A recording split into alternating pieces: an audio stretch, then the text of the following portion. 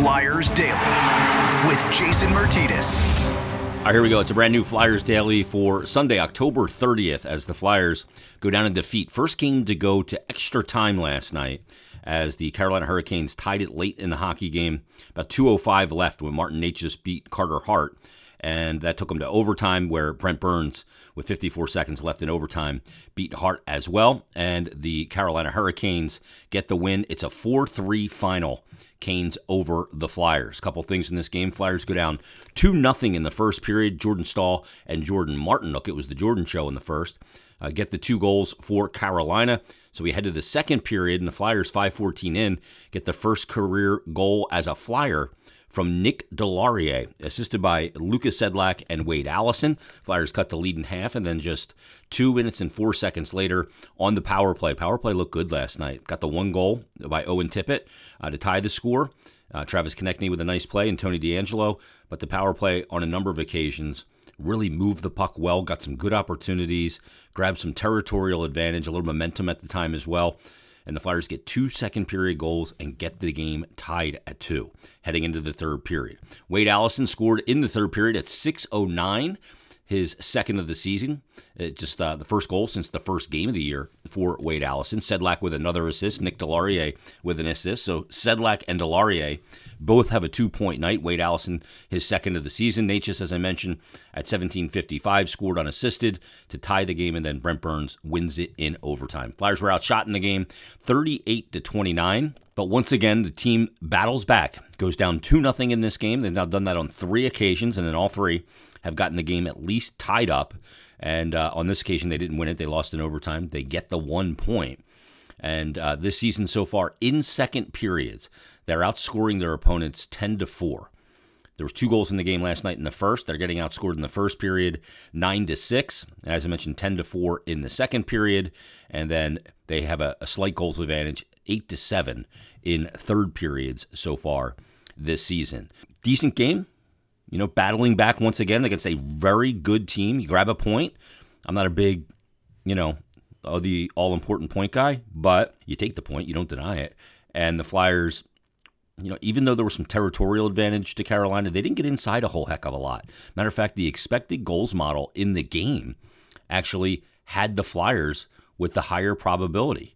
So Flyers did a good job getting a lot of shots down around Antti Raanta, and really made life difficult for him. Some tips, some good screens and layered shots, good movement of the puck.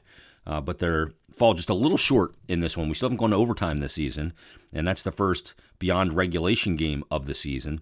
But the Flyers will take the point. So they finished the month of October. October hockey is now done for the Flyers.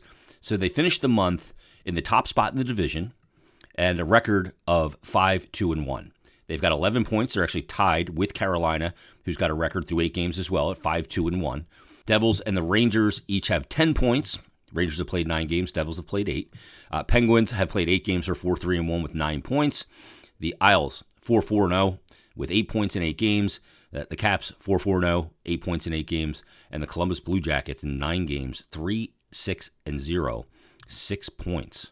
With Johnny Gaudreau and Patrick Laine, and they're struggling and scuffling right now. There are the Columbus Blue Jackets. Another big week of hockey coming up as the Flyers will go to New York, going to hit a 3-game road trip. They'll be in the Garden, Madison Square Garden, to take on the Rangers Tuesday night. Head north of the border to take on Toronto for Wednesday night, another back-to-back.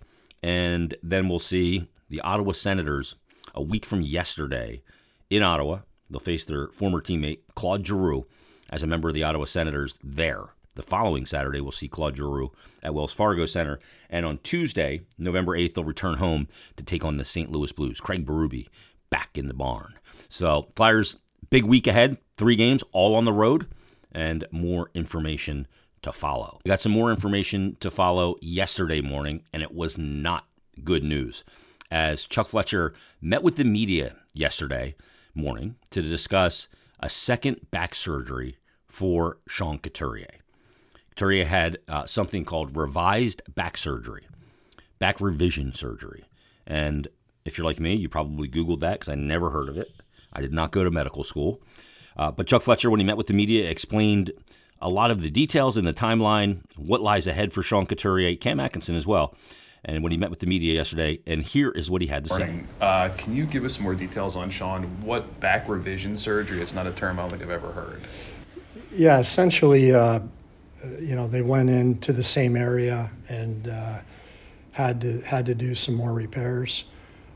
With Sean, it's been a long road, even going back to June and July. As I mentioned to you guys earlier, he felt tightness, he felt some nerve irritation from time to time, and he was told to continue to train, and he felt better as the summer went along. And then prior to camp, symptoms seemed to get a little bit worse, so we pulled him back, and at that point we tried to treat it non-surgically. He got an epidural. It brought instant relief. For a couple weeks he felt great, really the best he had felt in a long time, and then that seemed to wear off, and the symptoms came back again. So it's sort of been 4 or 5 months of this persistent nerve irritation and symptoms. So after speaking with a few different specialists, it was decided to go back in and to repair it. So it's in the same place as it was the surgery back in February? Yes. John said the other day that he irritated it. Going back to September, Sean sat here and said, I'm fully clear for training camp, and they never got on the ice. And then he said, you guys said recently that you're trying to slow him down. When did this sort of irritation come back that we're at the surgical point now? It's really been there since June and July, and there was periods where it felt better. Prior to camp, the symptoms were persisting. So the medical group said, this shouldn't be happening this far after the initial surgery. So again, we pulled him back, we slowed down the rehab, we gave him an epidural, which at times can reduce that inflammation. It brings instant relief, but also hopefully it settles down the area. And we hope, there was a hope that maybe that would allow him to come back to play quicker. But in the end, the symptoms just kept reappearing. The irritation kept reappearing. So, I don't know if there was any one incident. It's sort of been a continuation where there's been some, good days and good weeks, and then bad days and bad weeks, but it just wasn't right for where he should be in the return to play process. So we in speaking with several specialists, it became pretty apparent that surgery was the only way to hopefully resolve this, and that's the one positive out of this. There's been so much uncertainty going back to I remember sitting in the draft in Montreal and reading the medical report and thinking, he shouldn't be at this place. But I think there's finally a little bit more clarity, and hopefully for Sean there's some relief so he can feel better, and then ultimately we're still hopeful he'll come back and play. To clarify, if you're able, is it a re-injury? It wasn't fully healing properly, or was there still damage? I don't know if anybody could know, but it's the same area. These surgeries are not 100%. Unfortunately, there's a 10% chance that they don't fit. So was he one of those 10% initially? Was there something that exacerbated things in the summer? I don't know, but it's been a frustrating process. But again, I think finally we have some clarity, and I think we're going to get Sean to a better place. Chuck, is there a read on how this could affect his career long term? Do doctors feel like this surgery can help him get back to feeling normal completely, or is this something that can maybe hamper him? No, absolutely. I think I haven't spoken to Dr. Dossett. I know our medical group has, and he's I think he's confident that this will really help Sean. Okay. Does he now go on long-term injury reserve, and then how do you look to fill that hole? I mean, obviously, Kevin's played a lot of minutes, Noah's played some time in the middle. What do you do from a roster standpoint here moving forward? Now you have some clarity on at least how long he's going to be out. That's a good question. I mean, we have plenty of LTI space right now with Ryan and Patrick Brown on LTIR, so we have plenty of space to carry 23 players, to make the adjustments we need to claim Kiefer Bellows. But we'll just have to see. I think right now we're still building. As John has spoken to a lot, Torts keeps bringing that up.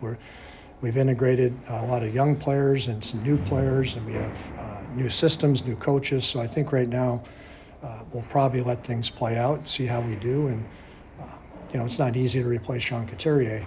And again, the hope is that in 3 to 4 months he'll be back. So we'll just have to take it, game by game and week by week.